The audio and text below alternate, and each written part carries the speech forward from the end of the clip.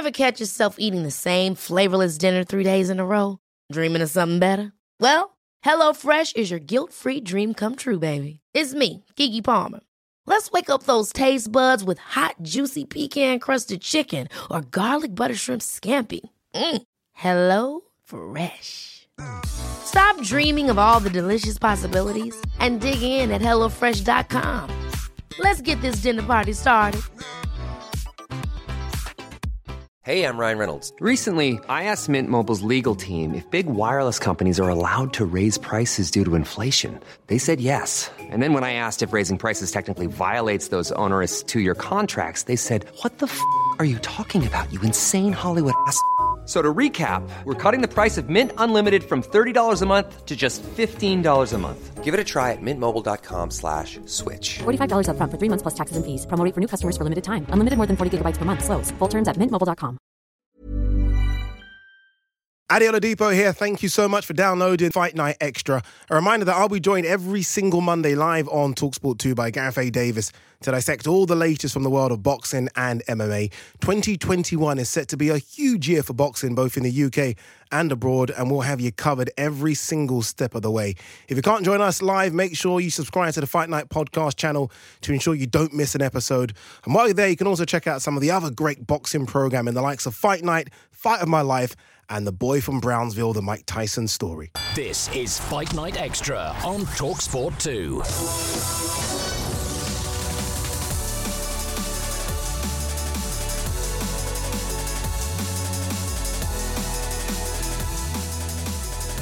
Good afternoon. If you love your boxing and you love your MMA, then this is the show for you. Fight Night Extra with myself, Adi Oladipo, and Gareth A. Davis.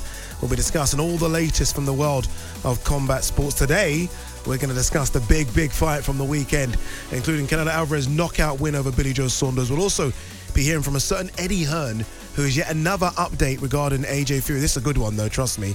And life after the Khabib Nurmagomedov in the UFC lightweight division begins this weekend. We'll look ahead to UFC 262, Oliveira versus Chandler. This is Fight Night Extra here on TalkSport 2.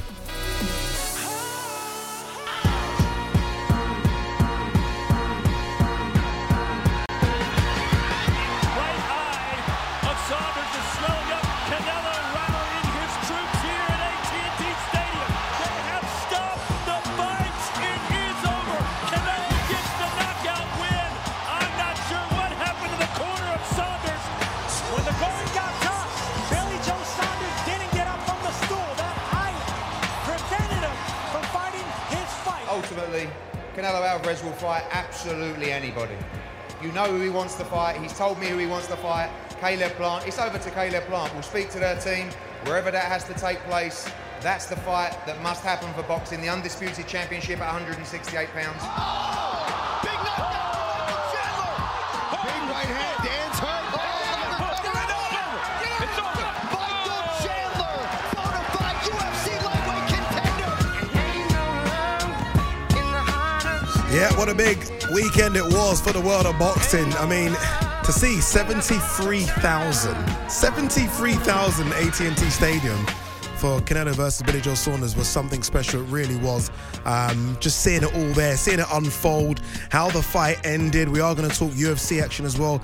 Big UFC card on the weekend, UFC 262. We're going to touch on Liam Smith, who had a fight out in Russia. Everyone forgot about that. Liam Smith, former world champion, had a fight out in Russia. A fight he won, not according to the judges. Let's welcome in the great Gareth A. Davis. Gareth, before we talk about the fight itself, what did you make of the event itself? How spectacular did that look?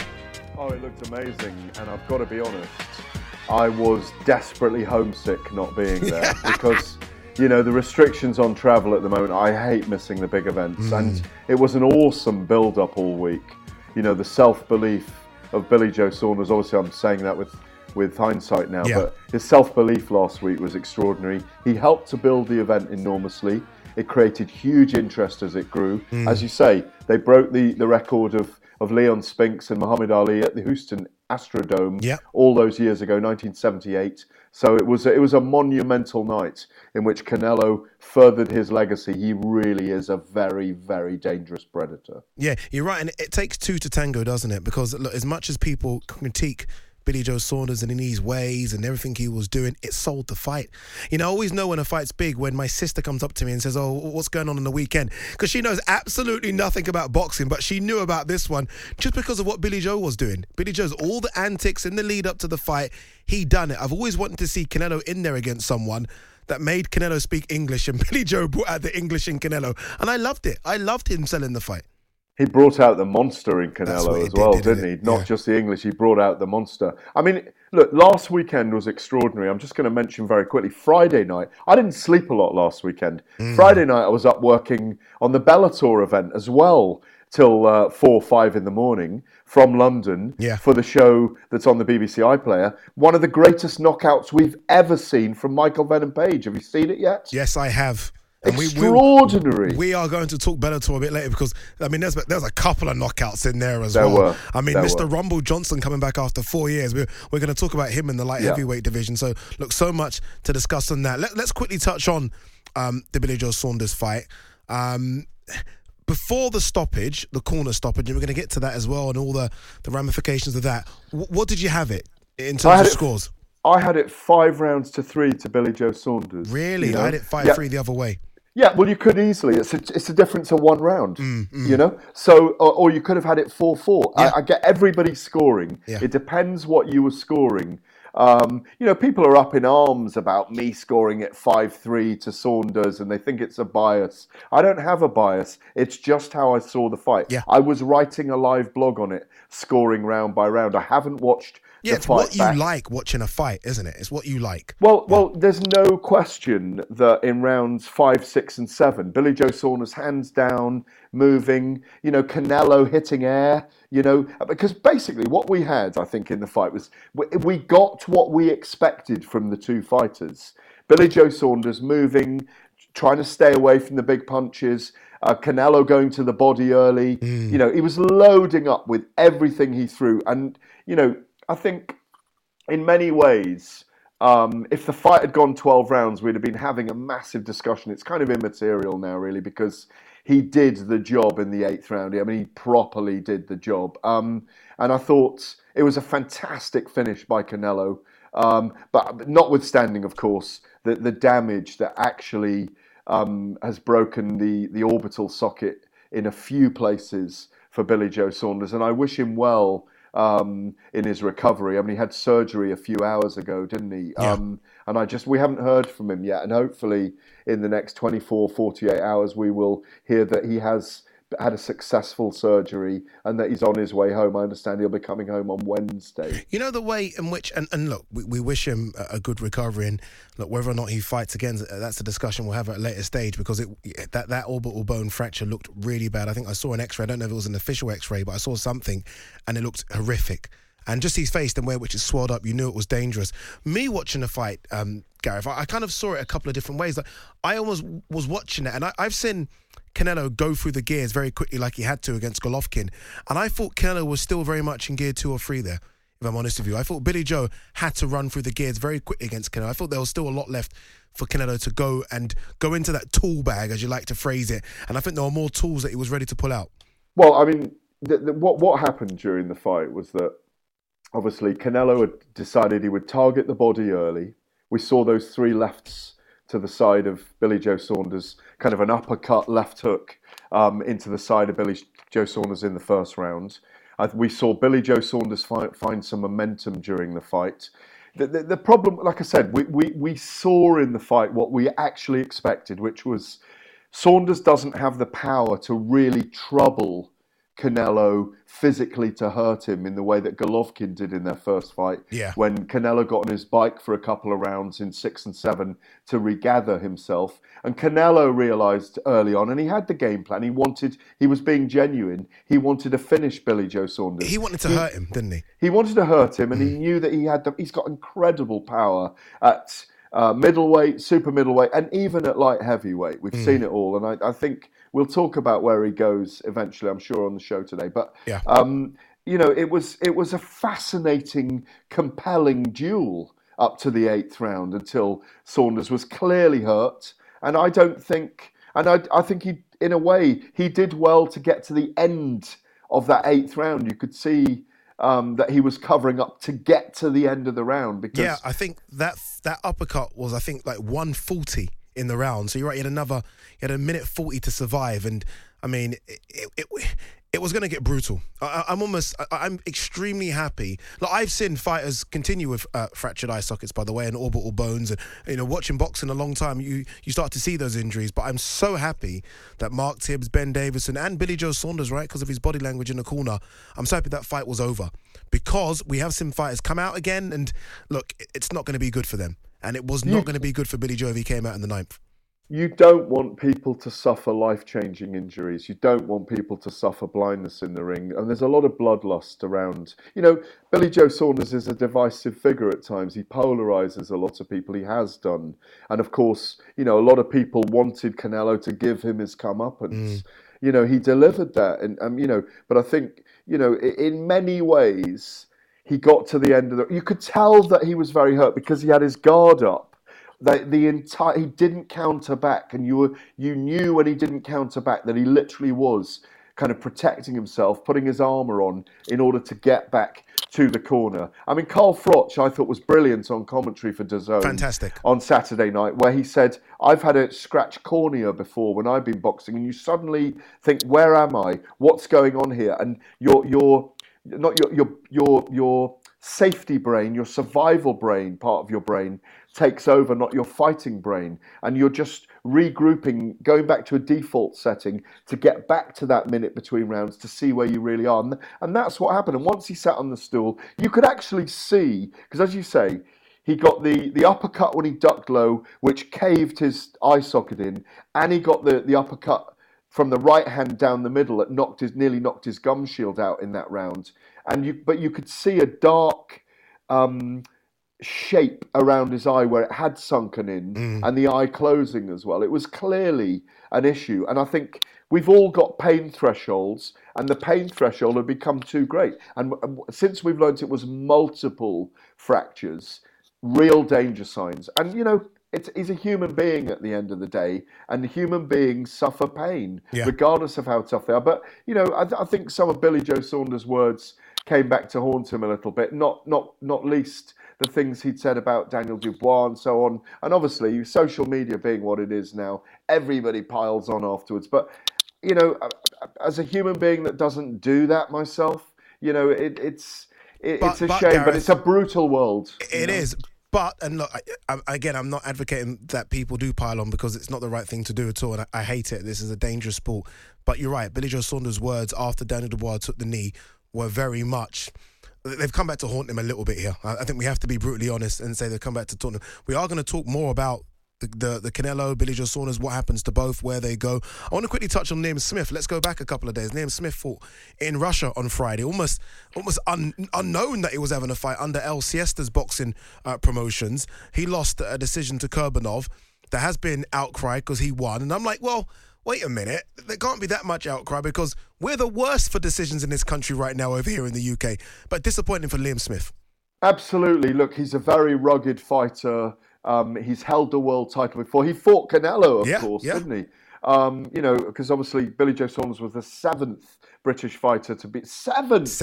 Incredible. He's done 7 of our Brits. It's incredible. Look, Liam Smith will come back from this. He's a very rugged man, a very rugged fighter. It was close, but I think the Russian just nicked it, to be fair to him. Yeah, no, he did. Out of the 7 that Canelo has done, who do you think's done the best? Well, Callum Smith, Liam's brother, went 12 rounds with him, so you have to give him praise for that. Will he be the same afterwards? Maybe he'll be even better. Maybe we'll have learnt so much from that. Who's done the best against Matthew him? Hatton, Matthew Hatton did very well against him. Yeah, and that was a long time ago. Canelo was a 20-year-old when they fought. So, it's the same as his only defeat was when he was 23 to the great Floyd Mayweather. But I think the thing is with Canelo, he's got stronger and more savvy. He's not just a come-forward threshing machine now. He does what some of the great fighters in the world at the moment, Terence Crawford, Vasyl Lomachenko, Errol Spence, these guys, Teofimo Lopez even, they are come-forward counter-punchers. So you're putting pressure on your opponent. You're making them fight you, throw shots, but you're making them pay with the counters. And so I think what we're seeing from Canelo now, apart from that great power and resilience and a great chin that he's got, and his incredible focus, is that he's also very dangerous both offensively and defensively. Indeed. Well said there, the great Gareth A. Davis. All right, you're listening to Fight Night Extra here on TalkSport 2. Remember, here every single Monday afternoon to discuss all the latest from the world of boxing and mixed martial arts. If you have missed any of the show or would like to listen again, then you can check out our podcast over at talksport.com under the Fight Night banner. We are going to talk more about Canelo Alvarez and that big win over Billy Joe Saunders. Eddie Hearn has had strong words to say about the potential as well of the AJ Fury fight. He said, I'll let you know what he says after. Canelo and his team just wants a pushover. I mean, you can't fight Canelo in a 20-foot ring. He said he's going home, you know, and I believe him, actually. I had to have a conversation with Canelo that I was a little bit scared about, and I said to him, do you have a problem with that? He went, no, not at all. This is a massive fight, massive. One of the biggest I've ever been involved with. Saunders has decried this as the modern-day David versus Goliath. Let's see if he can do it. Straight right hand connects for Canelo. The crowd roars. And he said Canelo is just relentless. Oh, right hand, best punch of the fight. Billy Joe says, come on. There's the uppercut, and he nods yes that time. Mouthpiece almost came flying out of BJ Saunders there. Oh, nice double jab there from Saunders. It's a great jump from Saunders. Keep in mind, Eddie Reynoso and Canelo, for that matter, predicted they would stop Saunders in either round 7, 8, or 9. Saunders took an awkward step back, and now he's holding on. The right eye of Saunders is swelling up. Canelo rallying his troops here at AT&T Stadium. They have stopped the fight. It is over. Canelo gets the knockout win. I'm not sure what happened to the corner of Saunders. When the going got tough, Billy Joe Saunders didn't get up from the stool. That eye prevented him from fighting his fight. Everybody want to hit me, but guess what? Nobody can.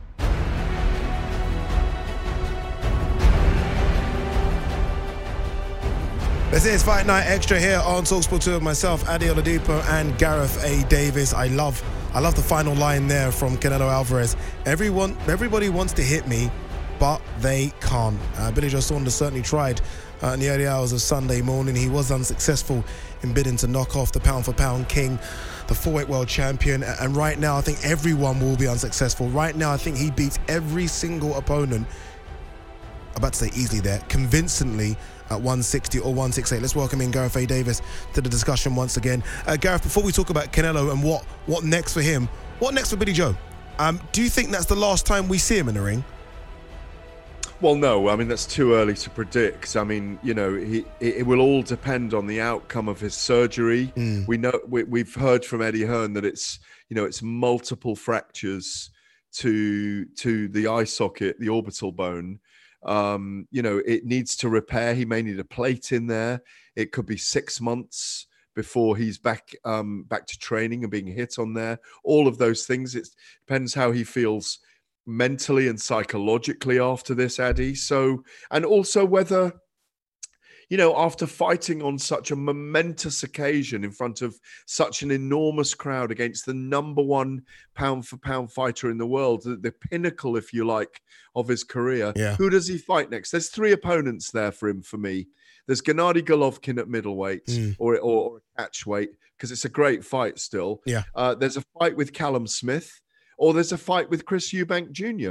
And I think those are the 3 fights that would interest Billy Joe Saunders. Of all 3 of those, in ranking order, Chris Eubank Jr., that would set a British boxing record. Not a record, but that would set It's a big fight. It's a big fight, the fans. It's a very big fight. The Golovkin fight is a very interesting fight, but I think maybe Canelo and Golovkin have got to wind it back for a trilogy first. Maybe they have to. And you kind of wonder, like, what the want is as well from Billy Joe Saunders. You mentioned, obviously, that big fight, 73,000.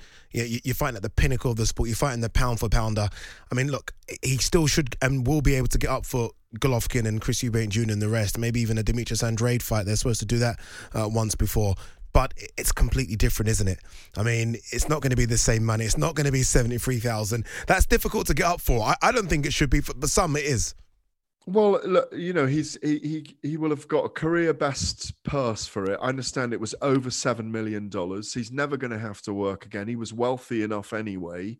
He's not a guy that's particularly into money.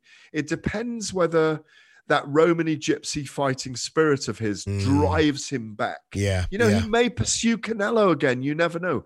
As I say, and I mean this, the fight was compelling enough as it was. Yeah. We talked about it in the build-up. We know Saunders is very, very good. He was very, very good for 7.5 rounds. He had to dare to be great against this Mexican star. He may want to dare again. Yeah. You don't know.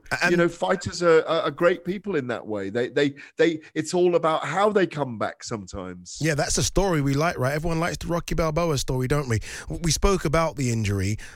Manager editor from Ring Magazine, Tom Gray, also spoke about the injury, and this is what he had to say, because he's still got concerns of how bad that injury could be. I hate the fact that he's copped an injury like that. It's terrible, because we've seen with Kell Brook, when he sustained a similar injury against Errol Spence, it's almost like the facial structure. There's a possibility that the facial structure never really changes from that, and you're in the wrong game for that to be against you. So, no, I wish him all the best. I mean, he gave it everything that he possibly could, but I really wish that he didn't sustain an injury like that. Yeah, look, he's right? I mean, those are career-threatening injuries. They are difficult to come back from. We saw Kell Brook in that first fight with Golovkin, and then it was the second orbital bone in the second fight against Errol Spence, and it's damaged Kell's career, right? I mean, I had high hopes for Kell, and look, he achieved so much, but those two injuries, aside from other stuff outside the ring, really affected him going forward. Yeah, and you saw it in the Terence Crawford fight. You know, it takes, I think, having been around a long time, you see the invincibility of the young fighter, and you have to face your own mortality at times. You have to face the fact that there is a weakening of the body as you get older. The body does face wear and tear. Yeah. He took a big punch that's erratically changed his life, and like you say, could have erratically have changed the bone structure in his face so that he isn't as resilient again. It does affect the eyes, it does affect the pinpoint precision, the timing, all those things that he relies on absolutely very kind of meticulously in the ring to be able to do the work he does and the kind of style that he has, Eddie. No, agreed. Let's talk about Canelo, the pound for pound king, right? Easily the greatest fighter on the planet right now. Some might say the biggest fighter on the planet right now, right? It's a toss-up between him and Anthony Joshua, financially, I mean. We know it looks like it will be Caleb Plant next. That's the one he wants, right? That's the undisputed unified. I mean, I watched Caleb Plant against Caleb Truax, and it's going to be a difficult evening for Caleb Plant. Who out there, 160, 168, I don't want to go to 175 because naturally that's not his weight class. Who out there do you think gives him the biggest problem? Because when I watch him, Gareth, I'm watching Canelo right now and I'm looking for mistakes. He's so good at everything now. I'm trying to look at him and say, okay, you do that wrong, and it's very, very hard to find any mistakes on him.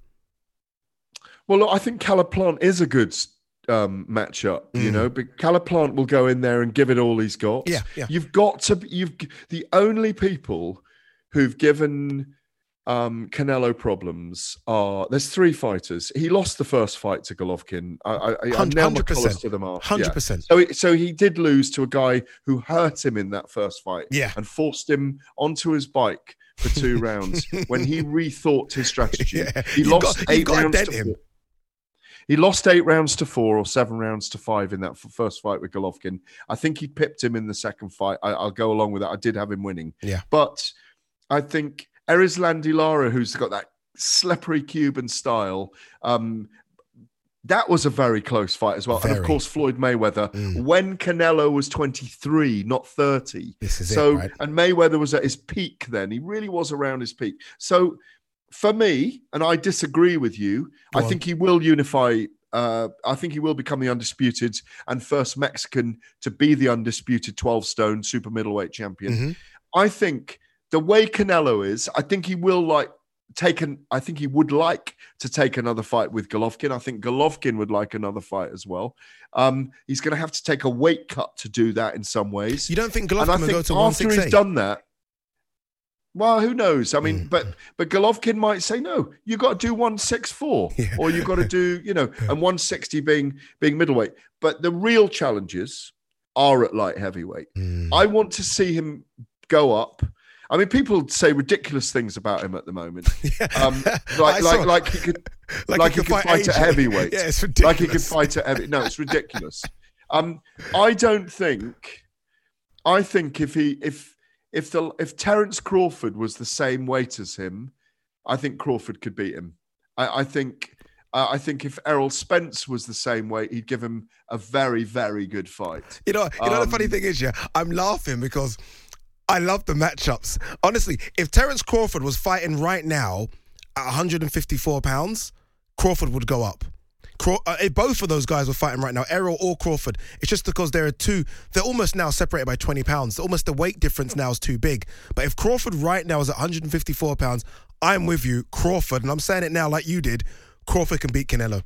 Yeah, of course he can. Yeah. And that's why anyone can beat anyone on any given night in sport and in boxing. But I mean, people who are at the very top level, say the top 5-6 pound for pound. But for me, and I think for Canelo himself, his ambition is so great. He wants to deliver these big nights.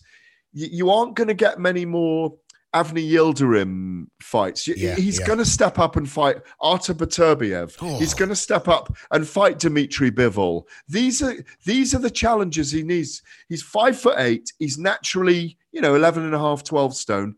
Go and fight the 12 stone 7-pounders. Go and fight those guys and fight them at light heavyweight. And I think he will go up there. I think he will fight those guys. I think Bivol's a good one because watching Bivol versus Craig Richards, Bivol clearly can make 168. Not clearly, it's going to be hard, but Bivol's not a big light heavy. So that makes sense as a matchup at light heavy because I don't think Bivol's going to overpower him with size. But Beterbiev, I mean, but you couldn't cut Beterbiev's leg off and make 168. He's a massive man. A massive man at 175. But Canelo, he's not going to do it right now, but he will age at some point. Canelo's not going to go up, and not going to go on forever. He's saying he wants to go for 7 years, but I don't see that. But I do think he's the kind of guy with a mindset that we're not going to see a carefully manicured career all the way to 36. He's going to fight all comers. He's already lost. He said he learned so much from the Mayweather defeat. I think there are aspects of him where, he's starting to show off all his cars and his bikes and his, and he's becoming a very, very big star. And I think there'll come a time where he's not self-entitled. I don't want to disrespect him in any way because he's a wonderful person. I've had the privilege of going into his training camp in San Diego and just myself and a photographer there while he's training. He's a fantastic guy. But there'll come a time where it will begin to slide for him and we'll see how long he does stay around. Can I ask you some mythical matchup questions, Gav, very quickly? Go on then. Do you mind, Jay? You don't mind, do you, me putting you like this on the spot? Mythical matchups. Guys at 168 pounds, yay or nay, who wins? Canelo, Carl Froch, 168.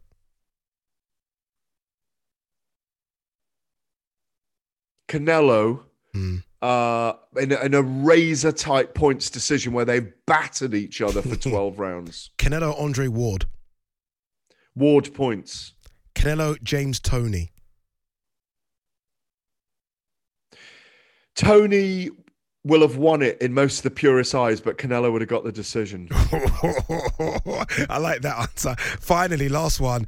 Canelo versus, I think, one of the greatest of all time, Roy Jones Jr., 168 pounds. Roy Jones Jr. Roy Jones Jr. And can I say one other as well? Go Canelo on. versus Marvin Hagler.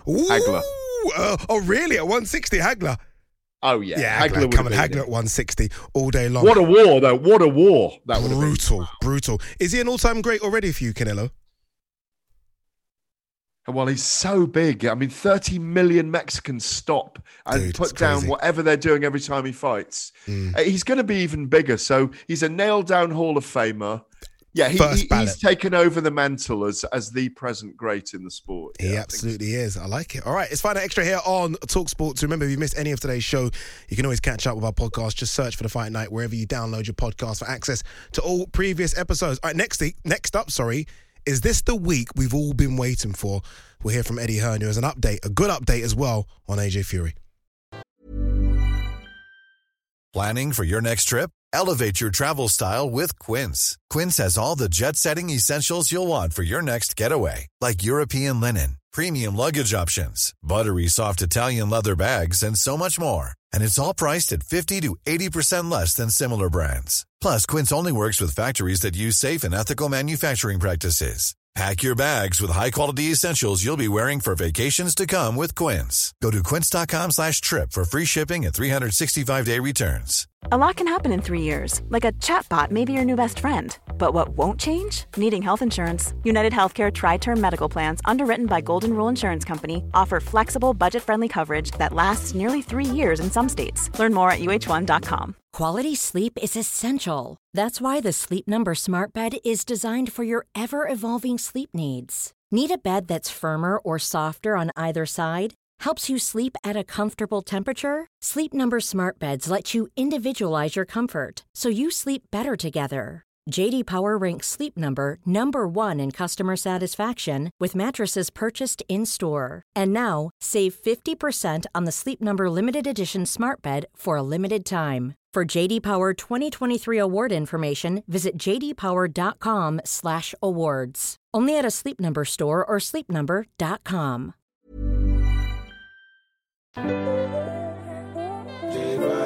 If you send me the location, then I'll be right there. I will tell you, it's 100% being announced this week. I've said that a few times, but I'm going one better than that. By our Manchester show. They've moved towards the dates, which is looking at August 14th, still in the Middle East. Saudi Arabia, in Jeddah, everything's been signed. The only thing we don't know is the date. When I look at those two together, I mean, you've got one guy who's working behind closed doors in Finchley with a dream to become undisputed champion. And then you've got another bloke who's swanning around in a suite at the Encore in Las Vegas, wearing terrible Versace shirts, screaming around on social media all day, calling everyone a dosser. You have to do the hard yards under the dark lights to shine under the bright lights. I've been doing this for, I keep on saying, 100 years or so, and I've been involved with all the best quite a lot of the best fighters from Britain. We've been on the road and had some magical, marvellous moments. This is the best I've ever seen from a British boxer. He isn't going to bring anything to the ring that you're not expecting. This is Fight Night Extra here on TalkSport 2 with myself, Adi Oladipo and Gareth A. Davis. You at the start, you heard it. You heard the words from Eddie Hearn there, speaking to Andy Purwell from Boxing Social. He says it is 100% happening. And not just that, he also said there could be an announcement before the fight card this weekend. Remember, there is a fight card this weekend headlined by Joshua Buatsi, who's now with Virgil Hunter. That's what's going to happen. Fight's happening. Gareth, it's happening. We can bring up the passports. We're going to Saudi Arabia, I think. Well, it's not happening, Addy, until it's announced. No, you know, don't put it we've got to learn that. I mean, look, Eddie Hearn sounds very confident. I'm really happy that he's confident that it's going to be announced this week. It's a great thing to hear. But you know, as he was saying, Tyson Fury swanning around in his Versace clothes in a suite in Las Vegas. But there was a very funny exchange between Eddie Hearn and Tyson Fury last week on Eddie's own podcast, where Fury claimed that Joshua was a fake, a businessman, and not a Spartan. And there's a funny quote. He said, when he gets cracked right in the jaw, it's like a boiled egg with a split down the middle. It can't be repaired.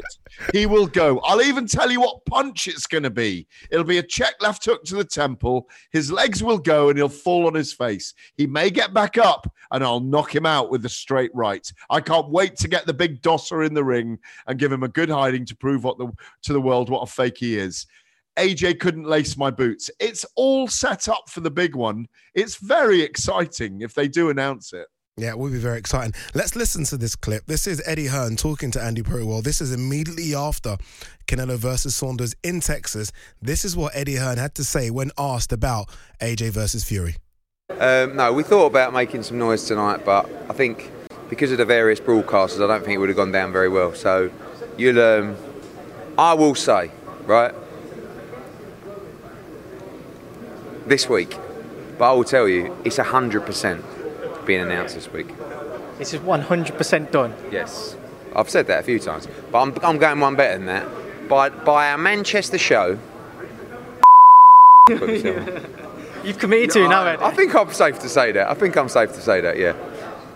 We had a good meeting with the governing bodies where, you know, we confirmed our position to them for the fight. So I'm not going to say too much, but yeah. I love it there. Eddie Hearn speaking to Andy Purwell from Boxing Social. I'm not going to say too much. You just did say too much. You said the fight's 100% done. What more can you say? You can't say 105%, can you, Gareth? No, we believe it's August the 14th in Diriyah, Saudi Arabia. And, you know, look, you can hear the glee in Eddie Hearn's aura and his persona that they've finally got there.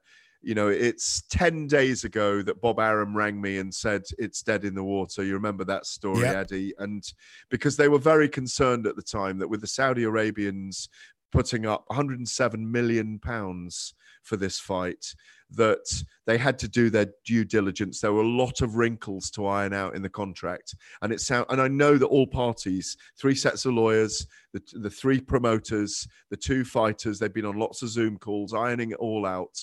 And hopefully Eddie is very close. But not just Eddie, they're doing a unilateral announcement with Hearn, Warren, Arum, the 4 broadcasters involved, Sky Box Office, DAZN, ESPN, BT Sport. They're all going to get it's a big thing, isn't it? Yeah. It's like a conglomerate of companies coming together to announce the big thing. I hope it's going to be announced this week because, you know, when you think back to December the 12th and Eddie said, we'll sit around the table when Joshua beat Pulev, we'll sit around the table and we'll get it all done on Monday.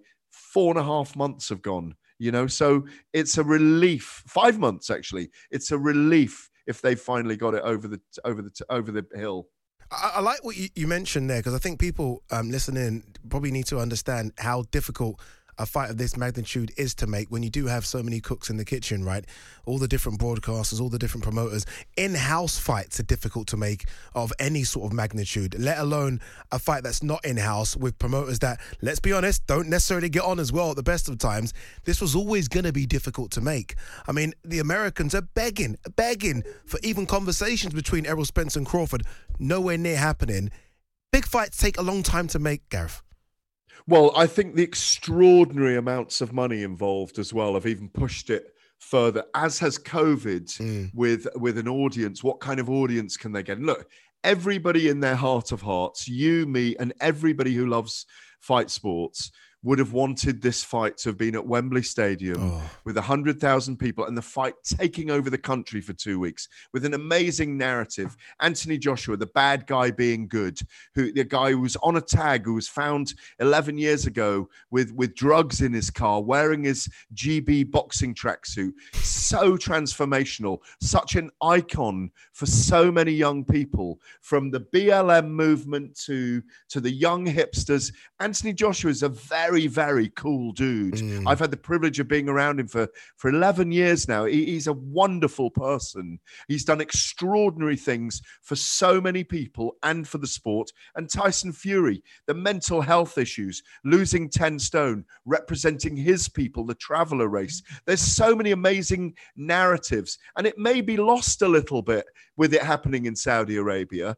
And I think, you know, in my heart of hearts, I would love it to have been here. But if it is announced, I still think it will reach out into the mainstream in this country and be an enormous event. Yeah, I guess that's the only disappointment. And this is, I guess, we're being greedy that it probably is in Saudi. I mean, again, that's not been announced yet. I'm just assuming that's probably where it will be because they're putting up the big dollars.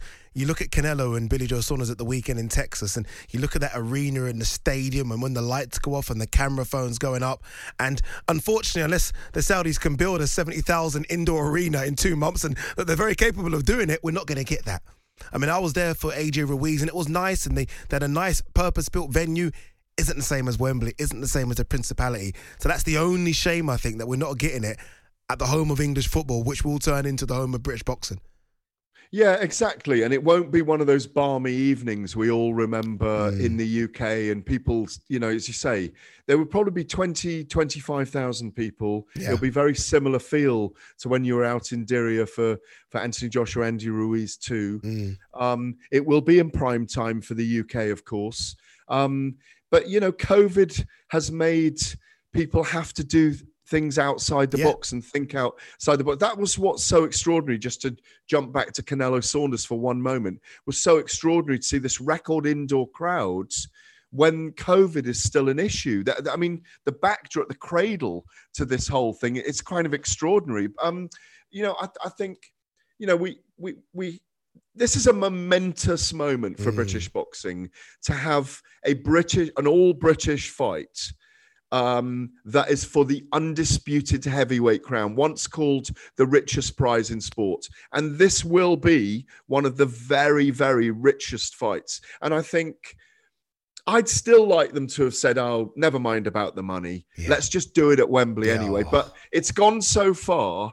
There is so much available for these two men who are in their early 30s, who've put so much into what they do for so long, that it's not just life-changing money, it's generational changing money for two men who are massive figures, both in our sport and now in the mainstream. Yeah, indeed. I mean, look, Eddie Hearn said it, you heard it, you heard the words there of Gareth A. Davis. Let's hope we do get the announcement before the fight card on the weekend. I mean, it's going to go crazy, isn't it? If we get that announcement that we're getting AJ versus Fury, wherever it is, look, I would want it to be at Wembley. I'd want it to be anywhere, Tottenham Stadium. But even if it is happening in Saudi Arabia, trust me, I've got my passport ready. I'm going to be there. All right, you're listening to Fight Night Extra here on TalkSport 2, where every single Monday we discuss all the latest from the world of boxing and MMA. If you've missed any of the show or would like to listen again, then you can check out our podcast over at talksport.com under the Fight Night banner. All right, enough of boxing talk. When we come back, we're going to be talking all things MMA.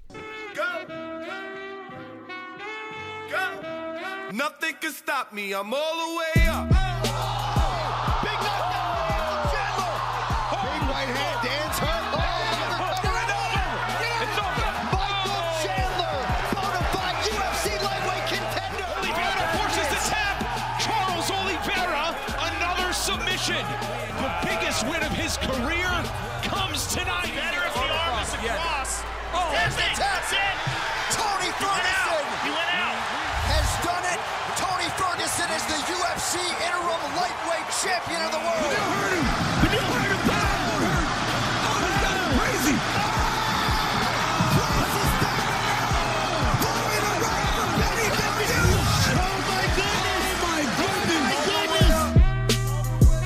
And you can stay up. This is Fight Night Extra here on TalkSport 2 with myself, Adi Oladipo and Gareth A. Davis. All right, let's switch our attention now to the world of MMA. We are going to talk both UFC and Bellator. Let's start, though, Gareth, with UFC. Is UFC 262 on the weekend? Main event, Oliveira versus Chandler for the lightweight strap, right? Khabib Nurmagomedov is no longer. He's no more. It's going to be Oliveira versus Chandler. This was supposed to be the card as well, which had Leon Edwards versus Nate Diaz. So that's a shame that we don't get to see that, because I think that would have been exciting, just the build-up, right? This one hasn't got as many eyeballs on it, maybe because of those two not being in this anymore, but still a fantastic fight between Oliveira, who's won his last, 8. Chandler's come over from Bellator. We are going to talk Bellator, former lightweight champion there. Beat Dan Hooker, which is no easy doing, puts himself in the position. What do you make of this fight? Well, it's brilliant. And as you rightly say, Leon Edwards and Nate Diaz would have been an amazing addition to the card. Over 5 rounds it was going to be as well. But that's at 263 now anyway. Yeah. And that's not long to wait. Nate Diaz got a hand injury. I suspect he wanted a little bit more of a camp after he looked at how good Leon Edwards really is. Leon Edwards, for me, the pound-for-pound best in Britain at the moment, in my view, maybe even in Europe. Yeah. And look, Michael Chandler, I've known him a long time. He's a wonderful person. He's a wrestler striker. He's like a mini Mike Tyson. He doesn't like doing overtime. He likes to finish people quickly. He's got devastating power in both hands. He brings it. He counters brilliantly. As I say, heavy hooks and overhand rights. And he's great on the ground. I think for me, Charles Oliveira, who obviously has a victory over Tony Ferguson recently, who's on an 8-fight winning streak. I've known Charles Oliveira for a very long time. He's a So I think it's 11-year veteran now in the UFC. He's a man who even walks to the prepping point with his glasses on. He's the sweetest man you've ever met. If you met him in a bar and he told you he was a cage fighter or a mixed martial artist, as I should say, but just to put a gloss on the story, if he told you he was a cage fighter, you would never believe him. Agreed. But if a brawl broke out in the bar, he'd put 10 people to sleep. He's brilliant. He's brilliant on the ground. He transitions brilliantly. This is Chandler's fight to win early and claim the lightweight title, and it's Oliveira's fight to win late, in my view. Yeah, I think Oliveira's comeuppance in the last few years has been incredible. Obviously, that fight against Tony Ferguson and the damage he caused Tony Ferguson, who's on this card as well. Very quickly, obviously, look, it's for the lightweight title. Look, Dustin Poirier versus Conor McGregor. Dustin would have been fighting for the lightweight title unless he's chosen money over the title. And I don't blame him, by the way, to do that. What about the likes of Justin Gaethje, who's not happy? He's come out and said a few things like, how comes Chandler's come over, one win against Dan Hooker, and he's fighting in front of me? Obviously, Justin had a chance against Khabib, but lost. But you can understand Justin's frustration a little bit here. Well, you can, but I can't. I mean, Michael Chandler came into the UFC. They threw Dan Hooker at him, one of the great chins in the division. Very big guy for lightweight. You know, you stand next to Dan Hooker. He's 6'1", a massive chest on him, the Antipodean. He's a very powerful fighter. He was a rising star of the division. What did Chandler do? Just put him to sleep. But inside a round. And he showed what a crowd pleaser he is. No, I think he deserves the shot. Listen, it might have been Charles Oliveira and Dustin Poirier for the title. As you say, Poirier's gone the McGregor trilogy route. He wants to have on his resume 2 victories over Conor McGregor and a big bank balance. So you can't fault him for that. He's been around forever as well, the Diamond. So he's cashing in on what he wanted to do. No, I'm absolutely satisfied with it. I think it's a shame that Khabib has gone. Yeah. And I don't think he will be back anytime soon. Let's see. Look, if Michael Chandler knocks out Charles Oliveira, a matchup with Justin Gaethje and Chandler down the line is brilliant. We will see it. He's brought lights to the division. He's put lit a fire under the division. They needed that on the retirement of Khabib. Yeah, no, agreed. I want to quickly touch on, you mentioned showman in your talking there. I mean, there is not many bigger showmen than Michael Venom Page. Bellator 258 over the weekend. Michael Venom Page got that ridiculous knockout victory over Derek Anderson. Talk to us, Gareth, how special Michael Venom Page looked that night. Listen, he is the highlight reel. Well, there's another guy in Bellator called Raymond Daniels. They're both freestyle kickboxers, some of the greatest kickboxers we've ever seen. They've translated that brilliantly into MMA. What I found extraordinary, and obviously he's just, for anyone that hasn't seen it, go on social media and have a little look. Google Michael Venom Page and Derek Anderson. What's extraordinary is he gets Anderson to sway away and down by feinting, and then how he angles his kick to make his foot absolutely mesh onto the nose of his opponent is extraordinary. And immediately the hard part of the foot has sunk and smashed and flattened Anderson's nose. He didn't knock him out. Yeah.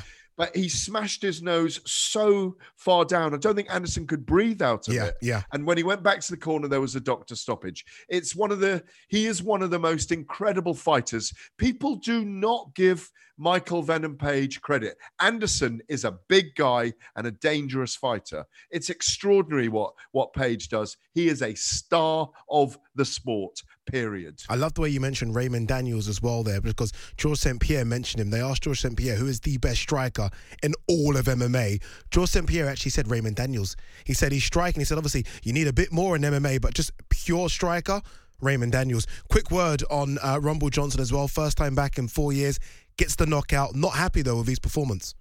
Well, he didn't. But the weird thing about that fight, the late replacement, because Yoel Romero has optical issues that he needs to get sorted out before he fights again. Obviously, we were anticipating that fight. Late replacement, Jose Augusto, the Brazilian. And what happens is Augusto, counter left hook, knocks Rumble down and out on his feet. He wasn't even aware of it afterwards, but he comes, and Augusto broke his hand as well during the fight.